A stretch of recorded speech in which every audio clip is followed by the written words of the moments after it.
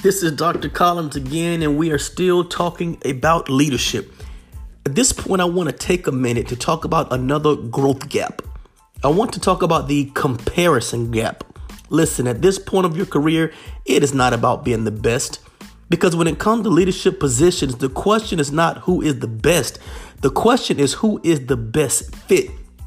That's why it's important for you to become the best version of yourself now, so that people will know exactly who you are and what you bring to the table. Then you'll find leaders recommending you to other leadership positions because of what they see in you. What am I saying? Never get caught up in comparing yourself to others and trying to imitate someone else. The question is, what are your superpowers? What is it that you do really, really well? I mean, extremely well. Focus on those areas. I'm not saying to neglect other areas. I'm simply saying don't feel bad because you're not as good as someone else in a particular area. Never feel bad because of what you're not.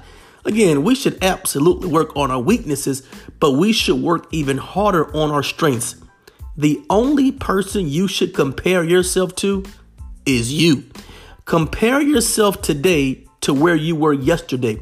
The goal is to continue to get better, continue to be more effective and more efficient. You are your biggest competition, so be better today than you were yesterday. That's the only competition, and that is the only comparison.